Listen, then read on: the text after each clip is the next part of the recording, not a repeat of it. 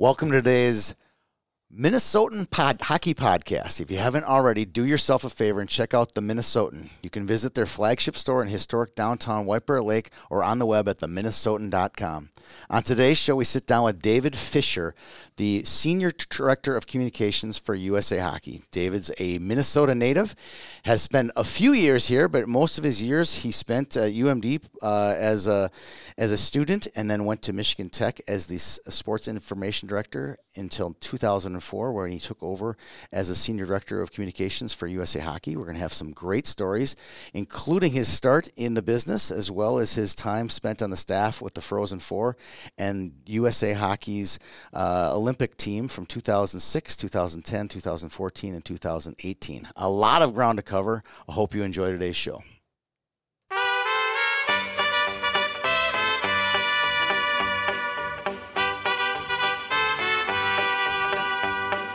Love is a burning thing,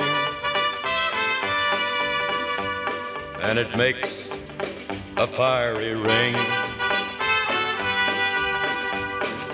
Bound by wild desire, I fell into a ring of fire. Well, good afternoon, David. How are you doing today? Tony, I am doing terrific. How are you? Good. We had a couple good laughs before the show. You and I are storytellers, and we never tell stories about ourselves. So this is going to be a little odd for you today, isn't it? It certainly is, and a little reversal of roles. And I should tell you, Tony, too, you can use Dave. Usually when I hear David, my mother, who was long since unfortunately passed away, usually I only heard David when I'm in trouble. So. Well, yeah, and it's funny. There's the David Fischer, Apple Valley first-round draft pick confusion, too. So, that's right. I apologize. No, you don't apologize at all. Well, it's fun to sit down and talk to you. Our pre-show is pretty outstanding. Some of the stuff that you have in your memory banks and your experiences, hopefully we can cram a lot of those in here in 60 minutes today, because there's a lot to do. But before we get into that, I want to just kind of go through your bio, who you are, where you grew up before your professional career, because I think kind of your background is interesting, just how someone gets to point A to point B to point C. So you grew up, your dad was from Wisconsin, and you guys worked for 3M, so you kind of moved around a little bit. Talk about where you grew up and how you got to UMD eventually. Yeah, well, I was very, very fortunate to my mom and dad, Jim and Marty. They really instilled great values in my brother and I, and I was really, really fortunate to have them as my parents. Unfortunately, lost them long ago in 99 and 01 at the age of 58 and 60, but I know they're still watching down from above. But my dad, as you mentioned, did work for 3M. We spent the first 6 months, or I spent the first 6 months of my life in Hudson, Wisconsin. Was born there right across the river from the Twin Cities. And then we moved to Hastings, Minnesota. My dad worked at the Chemelite plant there through my kindergarten years, and then 3M was opening a new plant in Cordova, Illinois. So we moved, and we actually lived in Bettendorf, Iowa, in the Quad Cities, right on the Iowa-Illinois border, and was there from grades 1 through 10. And of course, as you know, no hockey really there at the time. There's lots of hockey in Iowa now, which is fun to see the growth and expansion of hockey all across the country. It's now played in all 50 states, which is just awesome. And then my dad had a chance to transfer back to the main 3M center in St. Paul after my sophomore year. And, it was one of the most devastating times of my life, because I was really involved in so many things in Bettendorf. And, the good Lord has a plan. And, I can look back now and see what that was. And it was great. We moved back to Cottage Grove and graduated from Park Cottage Grove in 1982 and had 2 great years there. And then I went up to Minnesota, Duluth for 5 years. And it was a wonderful experience too. And of course, 82 to 87, we had some pretty doggone good hockey teams at that time as well. Well, we're going to get to that. But before we do, your athletic career kind of got cut short in junior high due to asthma, but it didn't take away your love of sports. Walk through your involvement in sporting teams, even back in Bettendorf, rocking the PA at your high school games, right? Yeah. So it's not like you, like this is a story like just because you can't, make the Olympic team doesn't mean you can't make the Olympics kind of story, right? Yeah, that's a great way to look at it. And the great news in the sports industry, for those that might be listening and want to have a career in the sports industry, there's so many different avenues. And certainly at the time, in the pre-internet days, as a kid, didn't have an opportunity to learn and know like we do today, which is another great benefit of the digital world we live in today. But I spent 3 of my first 6 years of my life in the hospital due to asthma. And then in 6th grade, the doctor finally said, yeah, man, you're endangering your life. You just got to stop playing sports. And certainly that was heartbreaking. I mean, I love all sports, still do today. And I've always thought my career would take me in sports in some fashion. I think probably I thought as I grew older, I'd kind of go down the path of a play-by-play guy, be the Al Michaels or Doc Emmerich. And, right. But, I stayed involved after, I had to quit. I wrote a lot. I was a student manager. I did PA. I had the good fortune actually to do PA for minor league baseball, the old Quad City Cubs when I was a freshman and sophomore in high school. Yeah, think about that. You're 14 years old and you're doing the PA for a single A baseball team. Yeah, you're pretty lucky. I got to know Fran Riley. It was at KSTT in Davenport. We were really good in football in Bettendorf, and they still are today. And I was involved with our football team as a student manager, and Fran had come out to our practices, and I got to know him. And so, really lucky. I wrote for the Bettendorf News, and you might remember a guy by the name of Roger Craig. Yes. And that was when you said Bettendorf football, I thought of Roger Craig. Yeah, and we played them. He played for Davenport Central. Yeah. We were the number 1 and 2 teams in the state when we played, and we played over at their place, and we wound up beating them 15-14. And you just think back to some of those things, and I was really lucky to have the experiences I had, and they've certainly benefited me to this day, no question about it. So you get to UMD and kind of you have your freshman year, kind of a watershed moment. You go to Mass of all places, and the kind of life kind of you kind of looking right, and you end up going left, and it was a really good path. Yeah, that and again, this was my senior year in high school. Would have been 82, and I went to UMD sight unseen. I knew they had a good communications program, or I had heard or read, but we didn't go up and visit. So I arrived on campus, and I was a lost puppy probably. That was back in the days. Weren't we all though? Kind of. Yeah, right? yeah. Good point, Tony. I mean, so you're kind of wandering, trying to find your way, and I think it was the first Wednesday of December.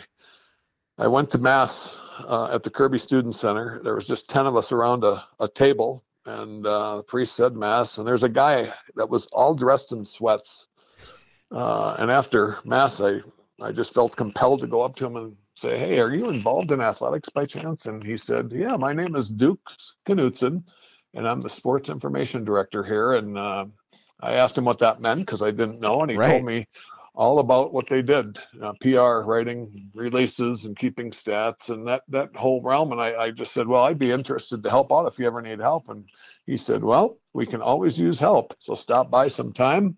And I stopped by the very next day and every day thereafter, the rest of my collegiate career. And, here we are today. Kind of chuckle. It's an interesting story. I want to get to the stop by every day. Basically, you fell in love with the process and you weren't getting paid. This is all volunteer. Let's just go to day 15 or day 35 of that freshman year. Did you see this as a career path, or is this more of a passion to get through college? You know what? As I mentioned, I knew I wanted to do something in sports, and I had been, doing writing and all kinds of, other things in and around sports growing up. And I didn't know that there was such a thing as sports information, but I really enjoyed it, and it's things I all really enjoyed being a part of. And I was always inquisitive. I loved the business end of sports and fundraising and everything else to do with an athletic department. So I was always asking lots of questions. But I just had so many different opportunities to do different things. And Dukes Knutson that first year, and then Bob Nygaard the other 4 years, who took over for Dukes, and Bobby just finished 37 years at Right. UMD as a sports information director here just shortly ago. But Bob let me do so many things. I was able to. There was never any broadcast of UMD men's basketball games, and I was able to get that off the ground and go to the chancellor for funding, and I did the games on radio, and I was able to do Steve Dzerzewski up in Duluth commercial radio when the hockey season and football season overlapped. He said, "Could you fill in for me doing the play-by-play on football?" So you get those experiences, and Bob gave me a lot of leeway to do a lot of different things. So I was really, really fortunate to have such a great mentors at the beginning, in Dukes and Bob, and have so many great experiences that really, and I sought them out certainly, and I always encourage young kids, get as much experience and get your hand and do as many different things as you can, because it will help you down the way. I had a broadcast guy tell me once, he goes, "Yeah, it's the first 1,000 games which are the hard ones." yeah, really, isn't that the truth? And it's literally, I told this, I ran into two 15-year-old kids over in Chanhassen, and they were broadcasting a Chanhassen hockey game. And they're like, "Tony Scott, can we get your autograph?" Or this. I mean, they were really nice. They didn't have to do that. Yeah. And I thought about it. I'm like, these guys have watched me do these youth games and these high school games. That was kind of neat that they had said that. And they asked me for some advice. And I said, well, just keep doing what you're doing. Do as many games as you can. By the time you're 18 years old, you're going to be way better than I have ever been, because you're excited about it. And that's the advice I give kids. Just keep hammering it. Get the experience. Follow your dreams, that's for sure. Yeah. So in the 80s, I picked up on this really quick when I knew your college years. Is 1984. One of my favorite teams ever was that 84 UMD team with Watson and Curvers, and my favorite Danny May and all those guys. One of the greatest UMD teams of all time. Lost a heartbreaker. You can talk about the heartbreak, but talk about the domination that they had those years. Oh boy, you mentioned some of those names, and I feel so fortunate to have got to watch those teams played. My first year at UMD was Mike Sertich's first year as head coach, and you talk about mentors over the course of time too. Sertich sat me down and gave me so much sage advice that I still look back on today and think I didn't probably realize it at the time, but now, and then actually. I kind of do chuckle too, because he came over to Michigan Tech for about 2.5 years to be our coach, and I got to work with him professionally. And my father had died in that time period, and so he kind of took over as my dad of sorts for a while there in the time I was grieving. But Sertich started, in those years in 82 to 87, and that 84 team. I still can remember that national championship game. I was not in Lake Placid, and for those of you listening, that was Bowling Green and UMD in the national championship game, and Bowling Green unfortunately won in the fourth overtime. Just one of the great games, and so sad to lose it. But watching that team, and through those years, I mean, I think we were about 40% on the power play, Tony. I still don't know that there's been ever a better college power play than I've seen since those days. And we created a new nickname, Bob Nygaard and I, for Norm McIver.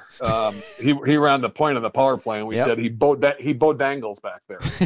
So we always called him the Great Bo Dangler. He had hands, didn't he? Gosh, could he play? And Brett Hull and Guy Goslin and Jimmy Johnson, Rick Costi and goal. So you mentioned some others. They were really fun to watch. So those were really fun days, and it's fun to see the great job that Scott Sandelum has done, and all the success UMD has had recently here, and just makes me smile and proud as an alum, that's for sure. We would go watch them play down here at Williams Arena, Mariucci, whatever, in those years. And my dad, who was not really a hockey mind, said to me once, he goes, "It's like they have 3 first lines, not one." And that was literally, he said that to me. I was like, "Dad, that's pretty smart. They do have 3 first lines. They were that deep." I love the old Williams Arena too. The roof, right? One of the great old barns, the best popcorn ever. That white Kernel popcorn. Oh, A Yeah. lot of fun memories there too. The smells in that place. I mean, Yeah. like everywhere you turn, there'd be a new smell. There'd be the Zamboni smell. There was the women's program. Believe it or not, they would sell this like Russian tea in the lobby. So it was like there was this tea smell. There was this popcorn smell. It was one of a kind. It wasn't very clean either, right? It was just this old dingy place. And then you go to the deck, and it was beautiful. You know, it was like it was a tale of two worlds. That's for sure. Yeah, it was it was fun. I mean, you had to go up the steps to get to the rink from the locker rooms Yep. and at Williams Arena. And, you know, the old Wilger back in the day, and a lot of fun with Wilger. What a great man he was, and we're just so fortunate to have so many great memories and be part and place, you know, just a very small part in the hockey community, but it is a great community with such great camaraderie and so many terrific people all across the country.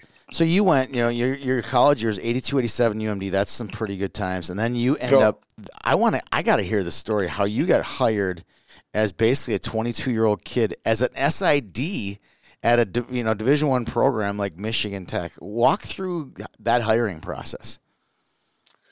Yeah, you look back and you go, wow. How'd that happen, right?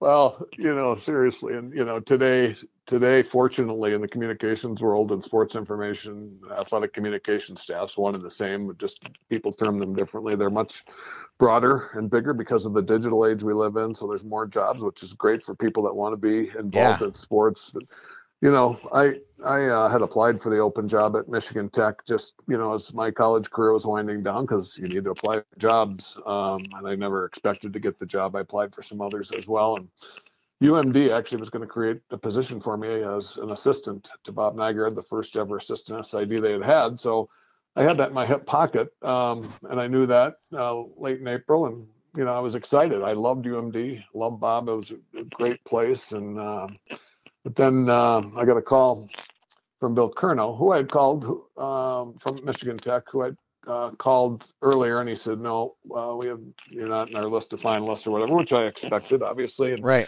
But he called me back in early June, asked me if I was still interested in the job. Bill was the oversaw university communications for all of Michigan Tech, and I went over for the interview. 2 days later, he called back and offered me the job, and I almost didn't take it. I really wanted to stay at UMD, and my dad and Bob Nygaard both said, "Fish, you are absolutely crazy if you don't take the head job there." And they were right. I obviously took it, and you know, I thought I'd be there for a couple of years to start my career. I knew no one, and I had 17 just fantastic, marvelous years in the UP. And at some point in your career, you, by a stroke of luck, again, luckiest guy on earth, I think, you're in Washington, D.C., and you meet your future wife, who is also an SID. Yeah, it's pretty remarkable. COSIDA is the name of this convention that happens every year. It stands for College Sports Information Directors of America. And essentially what it is, it's a gathering of all the people in college public relations from all divisions, Division 1, 2, 3, NAIA, from all across the country. And they gather for a week-long convention every year. I bet it's some amazing networking too, right? Oh, my goodness, yeah. Yeah, we met, and so this year was in Washington, D.C. Boy, I should know the year.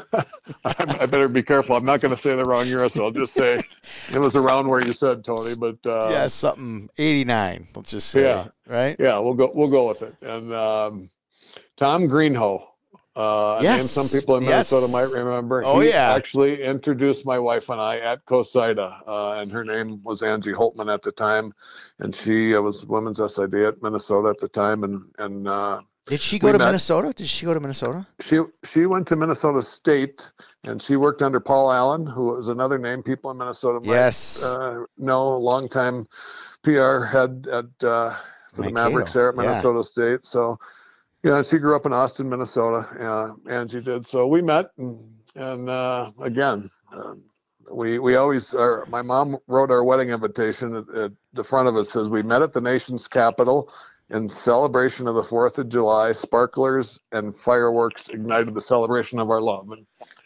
I said, Mom, we'll use it. It was good. So that's how we met. And, here we are almost 30 years later, enjoying life together.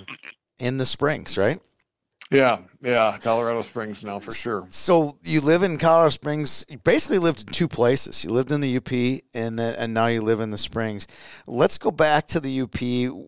What was it like being a non-Uper living in the UP for 17 years? It's one thing, like you said, living there for a couple of years, getting your career off the ground, but 17 years is part of a lifetime. Yeah. No, Tony, it sure is. It's just look back with such fun memories, and I was fortunate. You mentioned Michigan Tech Division I hockey program, the rest of the sports Division II, and when I was there, really successful volleyball, women's volleyball, really successful, men's and women's basketball, really successful football. We became very successful. So lot of fun, and a smaller school, so I had an opportunity to kind of grow in my career and add marketing to my duties, and then administration and hiring coaches and doing some contract negotiations with buildings. And so you have a chance to dip your hands and be involved in a lot of things, and that was a real blessing, just to be able to gain that experience. The community was really just fantastic. It was, you had to, you kind of grow into it because you didn't know, I knew nobody there. And Right. so I was finding my way, and Wemple Radio, such a big part of the College community and hockey. Big part of college hockey. history. Yeah, Bob Olson. I mean, back in the day, and people that are pre-internet will laugh, because back in the day, the way college hockey scores used to get distributed was all the PR people would call into Wemple Radio in the Upper Peninsula, Hancock, Michigan, which is a sister city of Houghton, where Michigan Tech is. They call in, give the score, and then like scouts and GMs and everybody from all over the world would call into 906-482-3700 to get the updates on the score. And then Bob Olson, who did the Michigan Tech games for so many years and was the owner of the station, he created this recorded score line years into it. But the history of hockey and the infrastructure is so rich in the UP, and the community. It's small town America, and the charm of that, I didn't realize, probably the first year and a half I was there, and I grew into it, and it just grows on you, and you think, wow, I was so blessed to have this part of my life, and 17 years of it, and I just look back with such fondness on it. I mean, it really, really, so many wonderful people that I still keep in contact with today. I was doing a podcast a few weeks back with Grant Patolny at Northern Michigan. He's a friend of mine through running camps with Grant, and Grant said, the way of life here is very addicting. That was his term for it, because it's so much slower, it's so much easier. He lived in Maple Grove and worked down at the U, and just the grind of getting through traffic, getting home from traffic, and he's had just a way better my family life is. I'm the head coach, and you'd think being the head coach, I would have less time. He goes, I actually have more time because of the lack of traffic and the simpler life here in the UP. Yeah, it took me, I think, 8 minutes to get from my house in Hancock up to work always. And, certainly had a lot of snow to deal with in the winter, but that was part of the charm of it too. They knew how to take care of it. And I think one time in 17 years, I couldn't get from point A to point B. You get used to just, shoveling every day or brushing off your car, and that's fine. And but Grant's right. I mean, it's just different than being in a large metropolitan area. I love people, and anywhere you'd go, you knew people, and it's fun to catch up. Some people don't necessarily care for that. They'd prefer to go out to a grocery store somewhere and not know anybody, and that's fine too. But that small town charm, and especially just the good-natured people. I would go to a store, and I bought a little credenza, and it wouldn't fit in my Ford Taurus. It was right next to the Ford dealer. And I just went over, and of course, most people in town, and I said, hey, could I borrow a truck just for 10 minutes to bring this to my house? Oh, sure. Now, you would never do that in the Twin Cities.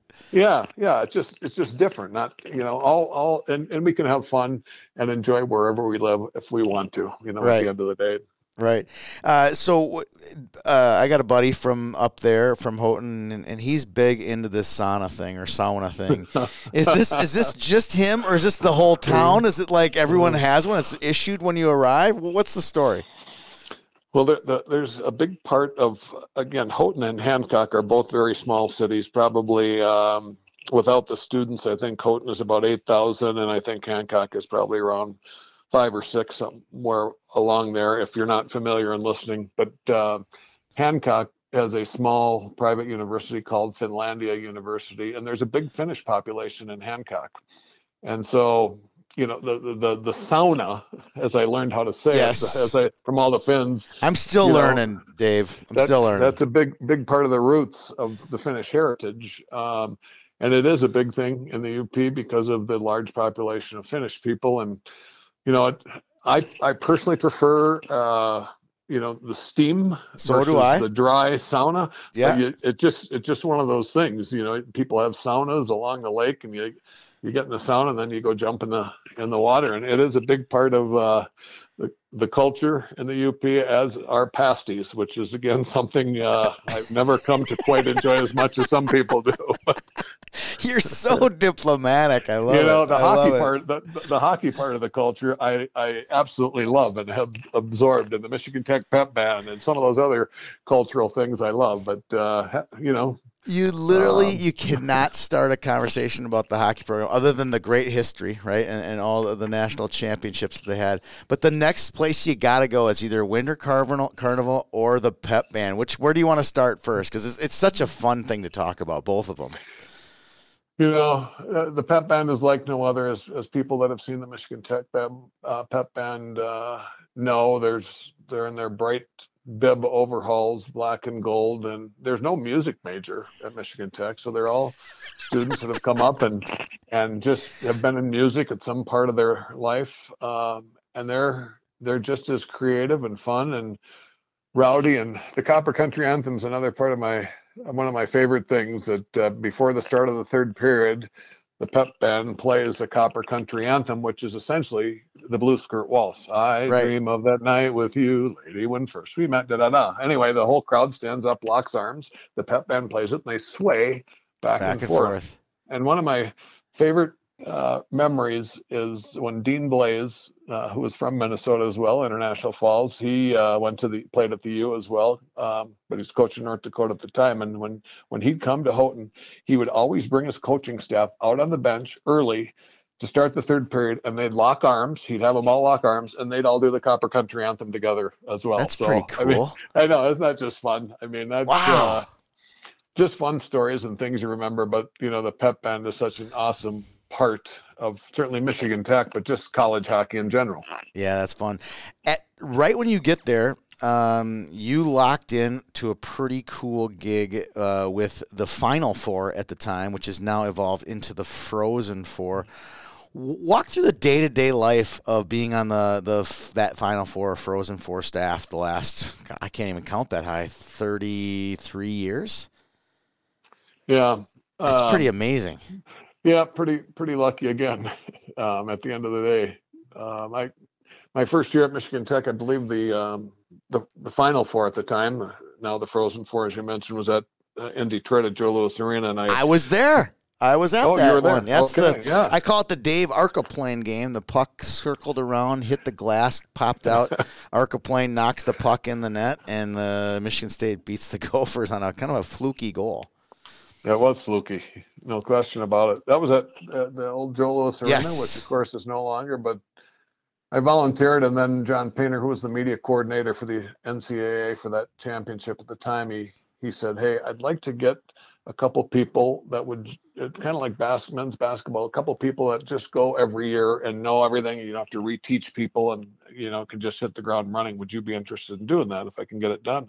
And I said, "Absolutely. Thank you very much for asking." And he said, "Who else would you recommend?" And Julie Kluge was the hockey sports information director at Wisconsin at the time. I said, "How about Julie?" And so Julie and I did that, for a number of years. And Julie's no longer at Wisconsin, so she doesn't do it any longer. But really, and that has continued until present. I still do it today. So it's get a chance every year to work work the event and be part of the staff and largely the media operations. I moderate all the press conferences every year and involved in setting up the infrastructure with the press box and managing the media and all the information that gets distributed.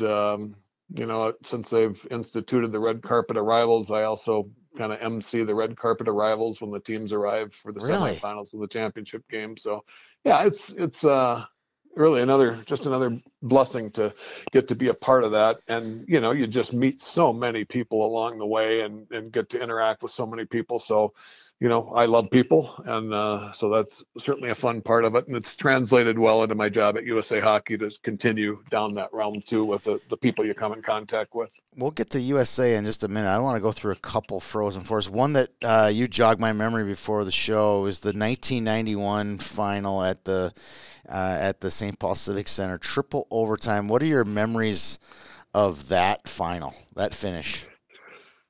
Well, still, I think to this day, there's so many great games, and it's hard to always pick out one. But if someone were to ask me your favorite game, I still think I would probably say that one. Northern Michigan beat Boston University 8-7 in 3 overtimes. I'm sure Jack Parker would not say No.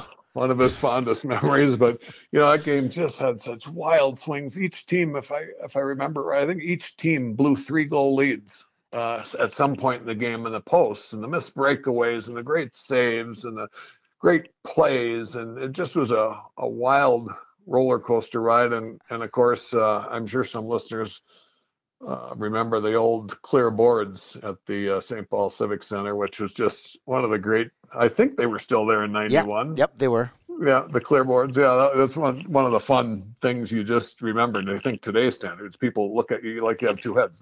What do you mean there were clear boards? It's kind of one of those hard things to explain without YouTube. Like YouTube, they're still on. Yeah. You can get a high school hockey highlight on YouTube. Like, see, they were clear.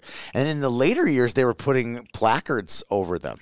Yeah. They weren't all clear all the way around, but advertising placards, they needed to in order to make money. I think that year too.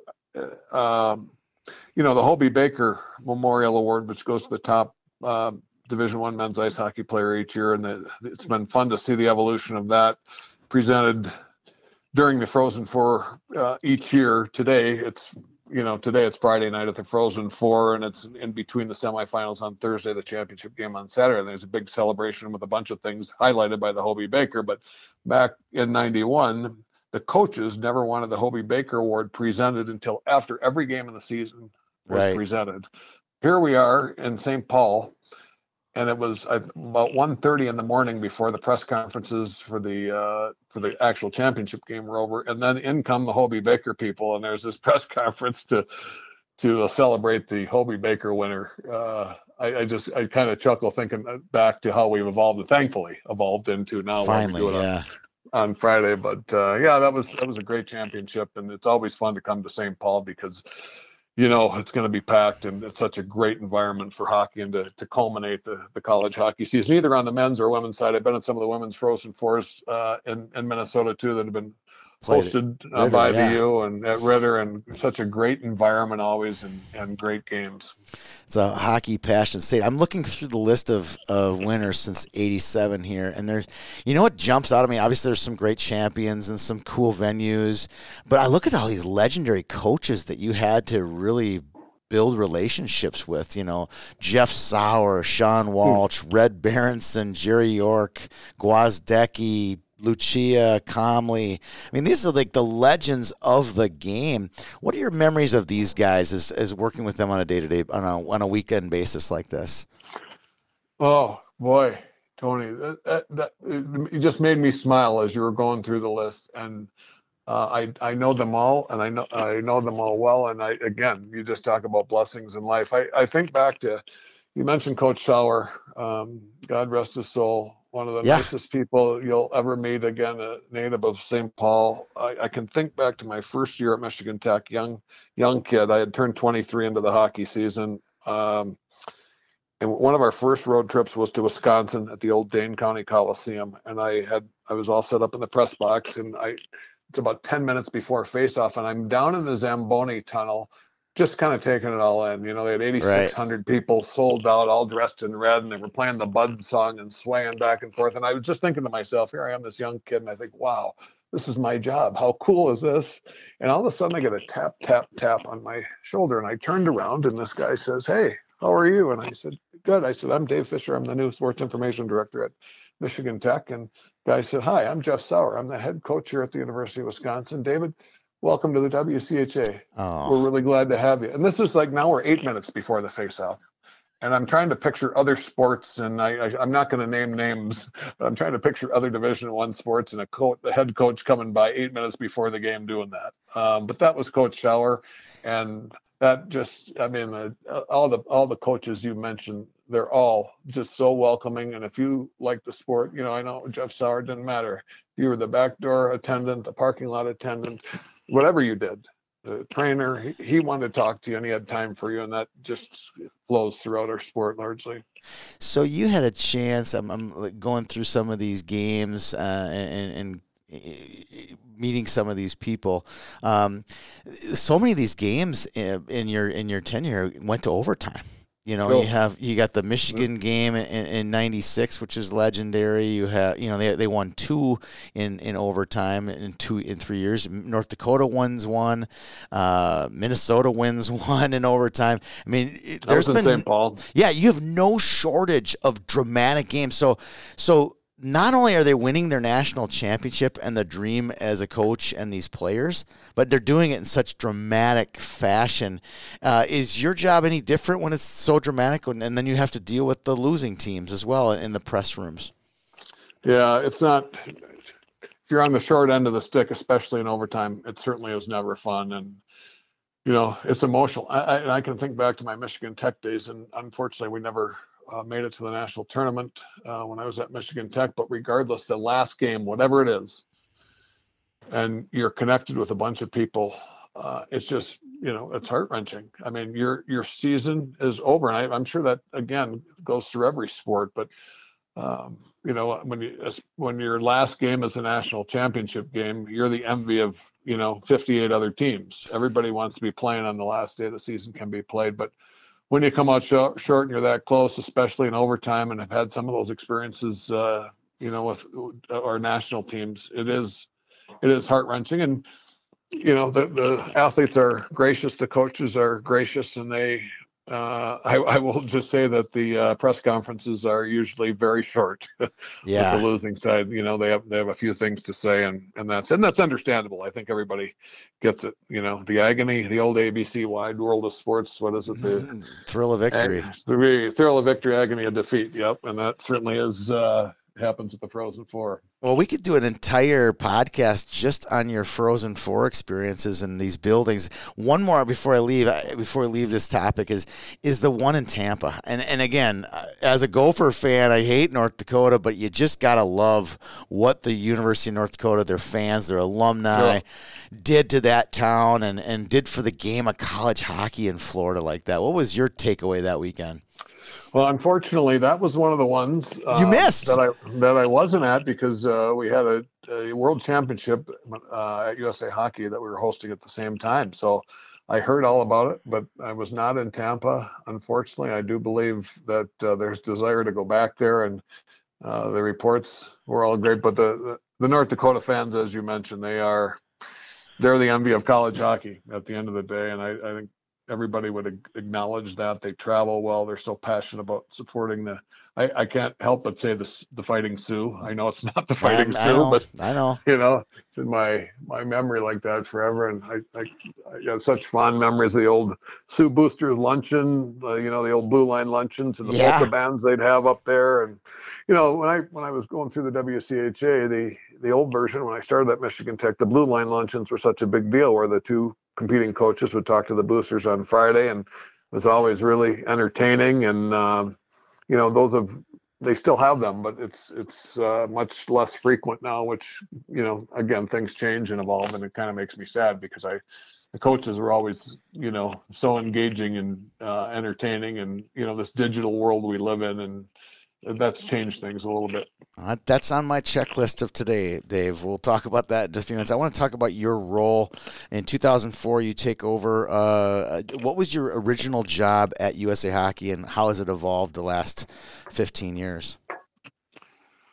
Well, my job was overseeing communications for the organization, and USA Hockey at the core is a youth sports organization and provides the foundation for youth ice hockey in America. That's at the core.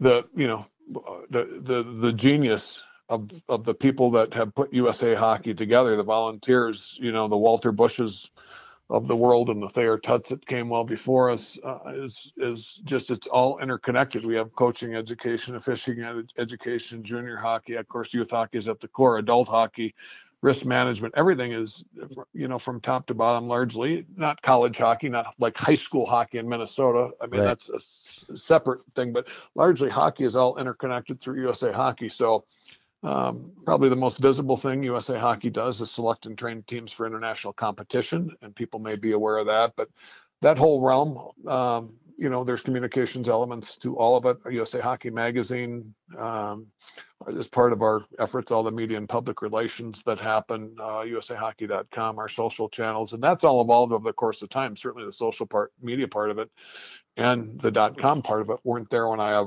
arrived. So it's changed over time. USA Hockey, as I mentioned before, is now played in all 50 states. Our sport has grown immensely over the course of the last 30 years, and that is just awesome to see. So, we've been fortunate enough to be able to add some more people to keep up with all the different things that are going on. So it's changed in that realm, and that whole digital world we just talked about has added other layers and opportunities and challenges that come with it as part of the overall communications efforts of USA Hockey. But I guess at the end of the day on this, the challenge of navigating the different communication roads and audiences and everything that goes with it, that makes it fun. Keeps it challenging.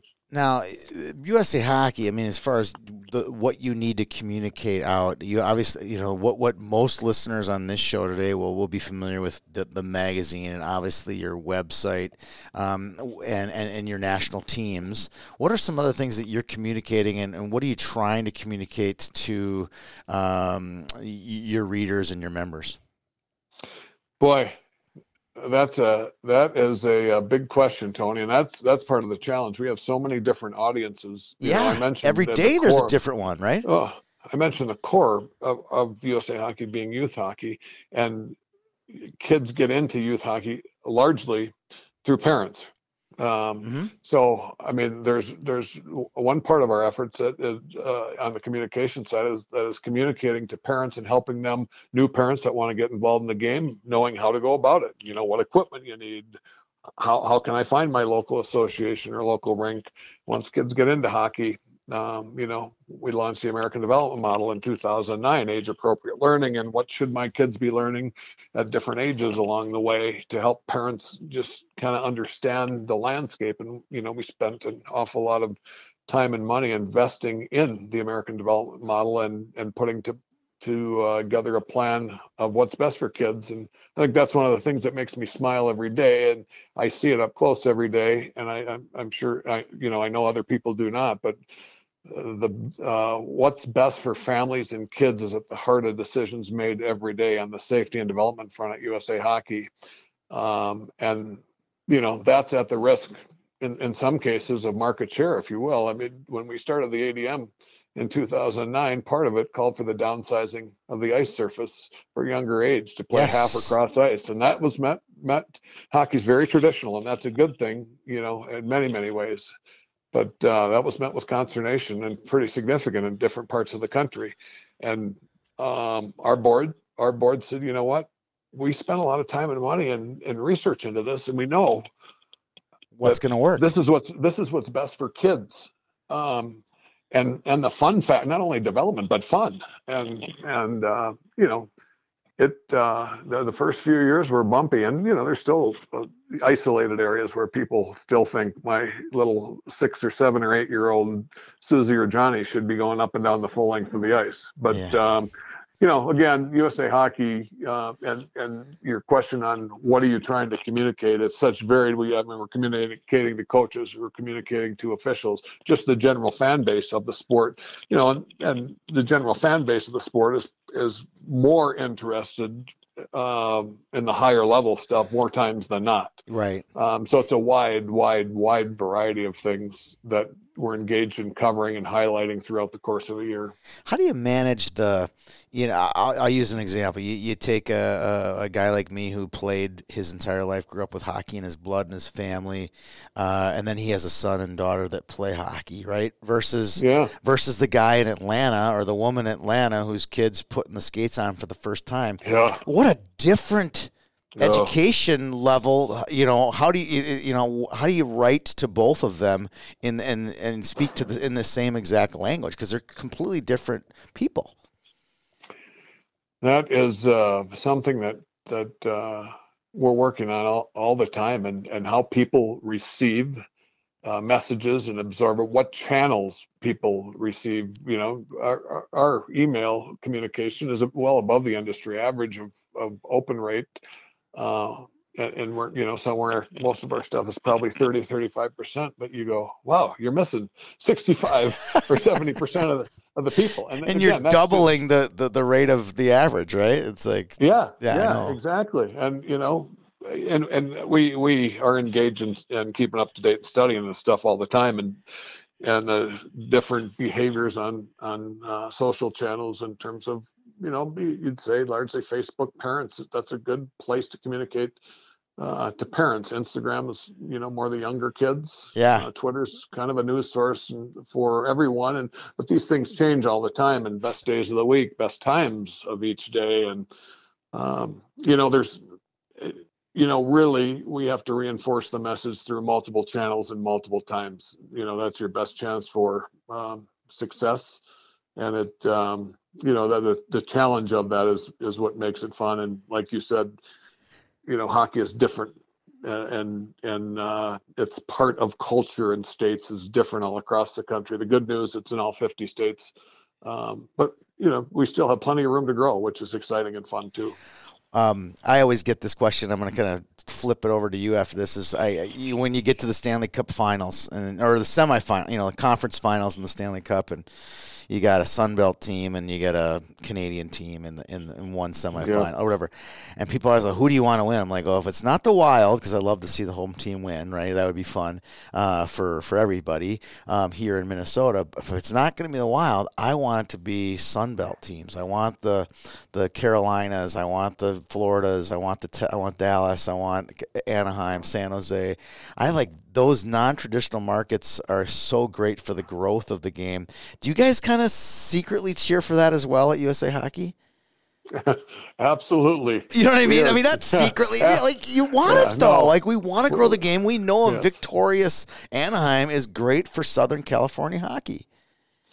We are always, and we're not cheering against anyone. No, we're cheering. Right. We're cheering for the American teams most certainly, and the impact that the National Hockey League has on the growth of the game is extremely significant. As no secret, we have a very, very close partnership with the NHL on all facets of the game, and it's the synergy between the big stakeholders in the game of hockey is really a big part of the secret of how together we have grown. Certainly, as it relates to USA Hockey directly, the volunteers in communities across America that make the sport grow, they're the unsung heroes. On the business side, the connectivity of the major stakeholders and all the things that I've watched happen over the course of the last 15 years. Another thing that really makes me smile, and we have Seattle coming on board here in the NHL in a couple of years, and hockey has already been going up in that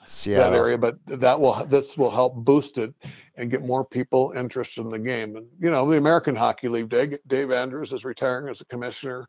He's done such a great job at that level. Minor league hockey helps impact the growth of kids and families being engaged in hockey. So does college hockey, for that matter, and you can go on. So just the working together cooperatively really has been great to see, and been a big part of the continued growth and evolution of our sport.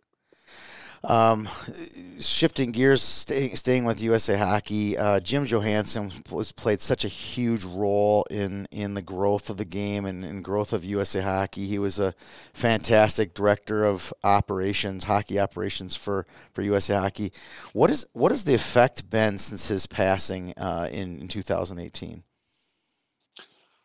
Oh gosh, it's honestly really a tough topic to talk about, just in the sense that Jimmy was such a good friend, obviously a colleague at work, but a good friend too, and way, way, way too young to pass on. And his impact was just enormous. And you talk about people and learning, and I one thing I really always took from Jimmy is how to treat people. I can think of the number of times on one hand and half of one hand when I ever heard him raise his voice. He would certainly get irritated on and off, but he just treated people, so well, and he was so unassuming.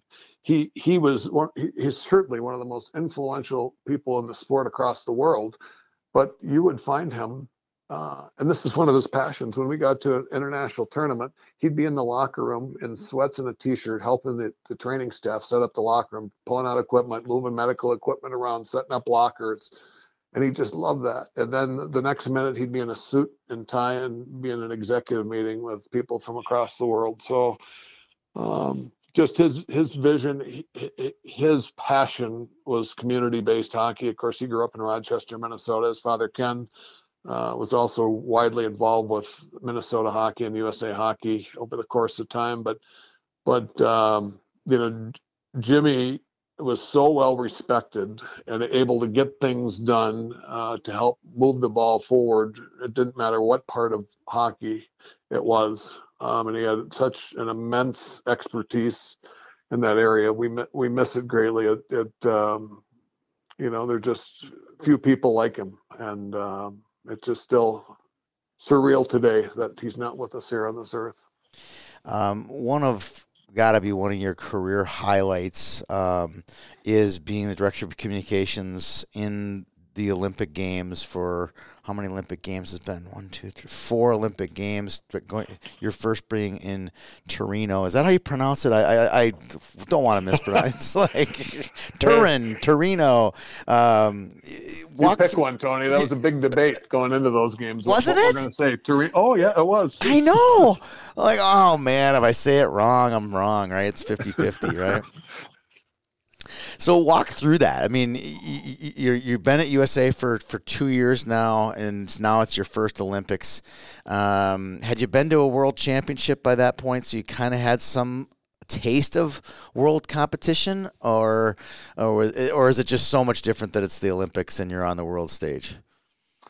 Well, I had been to a world championship indeed previously. That said, there's just nothing like the Olympics, and they're all different. I've been very, very fortunate to be part of 4 Olympic Winter Games, and I have fond memories from all of them. When you think about the Olympics, it's a collection of world championships, essentially in sports under the umbrella of the Right. Olympics. But the pomp and circumstance of it all is just beyond pale. And I mean, people have heard about the Olympic Village and what that's like. And if you're an elite level athlete like that, you thrive on competition and playing the best and being the best. And I always chuckle when I hear people say, "Oh, NHL players, they don't care about the Olympics." No. I can tell you firsthand that is the furthest thing from the truth, and I've witnessed it up close and personal. Our athletes, they thrive on playing with the best, and that's why you hear the surveys of NHL players. It's 95% plus. Yeah, they want to play in the Olympics because that's just how they're driven and how they work. And I think the Miracle on Ice team in 1980, and you often still hear people harken back, "Oh, we wish it was back with the college players." And Miracle on Ice is a story like there'll never be again, and one of the great memories of hockey in our country and really across the world. But Ben Smith, who coached several of our women's Olympic teams, Yes. one of our most renowned coaches, he told me this about this whole harken back to the days of college hockey and have college athletes make up Olympic teams. And he said, David, and when he called me David, I thought, well, I better listen. I made that mistake. He said in 1960, our best players were on the Olympic team, and they were firefighters and they were in other elements of business. Some were playing college, but our best players we had on that team. In 1980, same thing. Today, our best players, we've evolved to the point where our best players play in the National Hockey League. Americans weren't always the most welcome in the National Hockey League, but today, our best players in the NHL. So the Olympics is best on best. That's what we want to see. And I always share that story with people that want to harken back to 80. It was a magical time. Nothing will ever be like it again. But I think largely hockey fans want to see best on best. That's what the Olympics was in 60. That's what it was in 80. And so let's keep it that way. And I'm certainly hoping when we head to the next games that we have the NHL players back in the game personally. I think that could happen. Obviously, you're USA Hockey, so you don't really have any say in what the NHL does. You have a good, like you said earlier, you have a great relationship with them, but they have a league to run. They have bills to pay. They have, for some reason, they determined not to go back. I think it was a mistake, to be honest with you. I was thinking, oh, well, no one will even notice, but I think you definitely notice the difference. Well, you can just look back. I mean, and I know it's a tough business evaluation for the NHL, and I get and totally respect there. I think back to Sochi in 2014, and if you come out of there, you come out with TJ Sochi. Right. And we did not win the gold medal, but there's a memory in that games with Oshie and shootout goal after shootout goal, and one of the grandest, most fun moments again and here in recent history that people still remember today. And still probably my fondest memory, although we didn't win, was in 2010 in Vancouver in the Olympics. And just an unbelievable environment for hockey, as you can imagine, being up in Canada. And both our men's and women's teams got to the gold medal game. Unfortunately, lost both of them, but I can still remember Zach Parise silencing a nation with 24 seconds to go in the third period, and he ties the game to send it in overtime. Jamie Langenbrunner, another Minnesotan, was right there in front of the net. I think Patrick Kane, one of our greatest players ever, took the initial shot. Boom. I mean, the excitement that I watched Doc Emmerich call that the excitement. Of course, I was there. And I was in the hallway back behind the locker room, waiting to come down a long tunnel to our bench to do the post-game things I needed to do with the media. So it was me and probably 15 other building workers around this little tiny 8-inch screen. And of course, they were all getting ready to celebrate the gold. And so I'm watching on this little monitor, and Zach scores that goal. And I stayed professional. I wanted to just scream at the top of my lungs, but I just did a little internal yes. And they all just frowned and shoulders slumped and everything. And of course, the players came back out the tunnel and we were high-fiving, and we thought we're going to win this doggone game, and then didn't turn out that way. But it was such a great environment, and something, always remember. And again, you think players don't care. The environment in the locker room afterwards were guys sitting in their full equipment, just almost in silence for a complete hour. It was just one of the most unbelievable scenes, and just, you're right that close to a gold medal. And you asked earlier about the runner-up team in the Frozen Four. Right. Kind of the same thing here, but almost I can tell you, worse, guys were right? devastated and cared. So, the Olympics is really something special. I mean, this last time around in 2018, when on the women's side, when Jocelyn Lamoureux had that "oops, I did it again" move in the shootout, and we came back in the third period, and then Maddie Rooney and another UMD Bulldog so casually stopped that last Canada shooter, and we broke a 20-year streak of not having won the gold medal on the women's side. Just to be there and be part of it, you just think, gosh, how lucky you are. I mean, there's a lot of work and energy, and it's really busy night and day for essentially a month, but you smile to think that you have that opportunity. Now this is the $64,000 question, and people ask me this all the time. I get this: does it ever feel like work?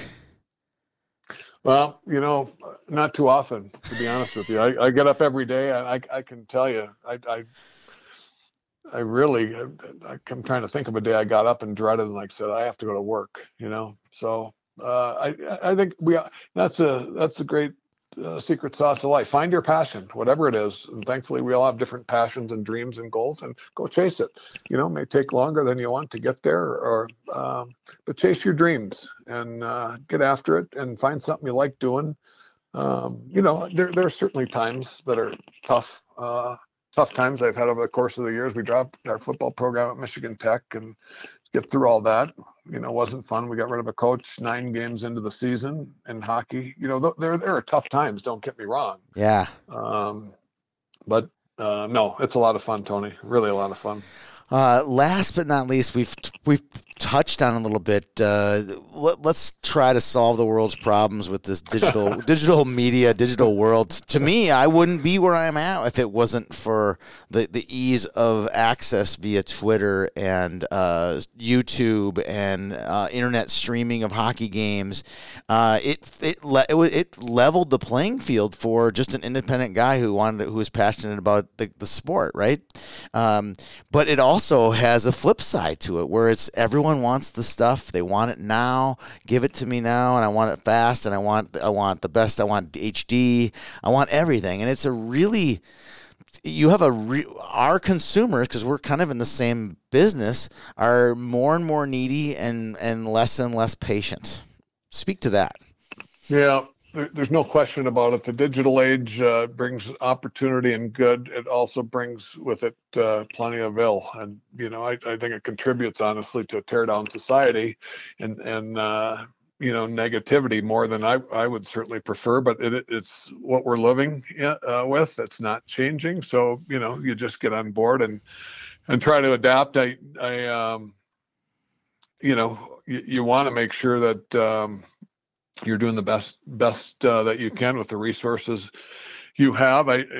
You talk about, I do get up every morning because, again, Twitter or any of these digital channels can cause a firestorm in a heartbeat. That wasn't the case back when you and I first got started in this. And, people can say whatever they'd like on everybody's their own media person to an extent right now. Everybody has access to these digital channels, and whether things are true or not, you can put them out there, whether they're out of context or not. You can put them out there, and it can create real havoc. But it is what it is. You live with it, and you adapt to it. You take advantage of it as you can. There is a lot of good and fun with it, and we're doing some of that too during this time we're in. Just some new things we're launching through digital channels, and fun things with our national team athletes that you don't always have time to do. So, there's good, but boy, you got to be caution. And we always tell our young athletes, you pretend you're shouting, whatever. Make sure you think twice every time you hit send on those channels, and pretend you're talking to 1 million people, and pretend this is in your record forever. Yeah. Because you go back, and employers go back. They certainly look at all parts of your history when making decisions, or GMs are looking at your behavior using digital channels and everything else. So a lot of lessons can be learned from social media too. Speak to that just a little bit. Your the instantaneous nature of your job versus 10 years ago or 20 years ago. Oh. Yeah, and like you said, people want instant reaction on everything, and we're careful. We want to make sure we know the facts before we would make any comment via social channels or anything else. But people do the instantaneous nature of things that people want, and where we can, we certainly respond instantaneously. But we're going to make sure that again, we know the landscape and the facts, and as a youth sports organization, our tone on all our communication channels is fairly conservative. We can't do some of the outlandish things that professional sports teams do. No. Because that's just really not our voice, again, being youth sports oriented. I think we do a good job of that overall, and our sport has grown. It's fun to see. I give USA Hockey such credit for so many things and being a leader in the youth sports movement and the expansion of our disabled hockey program and the passion that, our leaders have for that area, our gold standard coaching education program that's lived for decades, all the things we've done in safety, moving up the checking age back, whatever it is, 8 or 9 years ago, and being a leader in safety in so many ways. And so that's a fun part too for us in the communications realms. We have a great story to tell, and people involved in our sport can be mighty proud because we see people from other youth sports organizations in our building all the time, trying to learn from the things that we have pioneered the way in. And it takes everybody in the hockey community to make that go. And we're really very, very fortunate and blessed. Well, I'm glad you brought that up. We're running low on time, but I'm glad you brought that up. I wanted to speak to something. I wanted to get your thoughts on it. We are hockey and USA Hockey specifically is so far ahead of every sport, baseball, football. They're literally decades behind where we are with as far as safety and training and safe sport and all the things that are related to this. And a lot of the stuff that happens in U.S. Hockey kind of starts here in Minnesota as a pilot and then ends up being something that's taken nationwide. Speak to that for us. Yeah, that's so true. And I mentioned Walter Bush earlier as a longtime president of USA Hockey. I caddied for Walter Bush for years, right? Oh, yeah. I could tell you stories beyond belief, yeah. I could do a whole podcast on Walter Bush stories just on the golf course. Oh, we got to do that sometime. But you talk about leaders in our sport and the volunteer side, and Walter at the end of the day, he's the reason the women's hockey is in the Olympics. But he's had such an enormous impact. Peter Lindbergh, some people may know, a judge in Minnesota. He was the head of our legal counsel for years and years and put the framework of so much to help us stay out of courts and the litigation. Dr. Mike Stewart is our chief medical officer and safety officer for the Mayo Clinic. Mike McMillan from Minnesota is our national coach and chief. And I could go on. I mean, there are so many people in Minnesota, and you mentioned, a lot of the foundation of programs and ways forward we have within USA Hockey, the national governing body. A lot of the premise has come from the state of Minnesota, and that's certainly a great credit to the people I mentioned, and so many more. You get in trouble when you start once you list one. Yeah. Oh my gosh, I'm like, I'm forgetting so many names because so many people have done so much terrific work. Yeah, that is for sure. I had a blast meeting you today before the show and talking to you about your career. It's been a blast. I wish we could have more time because there's so many things to your career. I appreciate your time coming on and talking about USA Hockey, talking about your career, talking about all the different things that are related to hockey. Appreciate you coming on today's show. Tony, thanks a lot. It's been a real pleasure, and I really appreciate all the visibility you give to hockey, particularly on the youth side. Keep up the charges. Thanks for the good work, and it's really been nice to chat with you here today and get to know you a little bit. I do. I feel the same way too. Hang on just 1 second. I'll jump off there after I close out the show.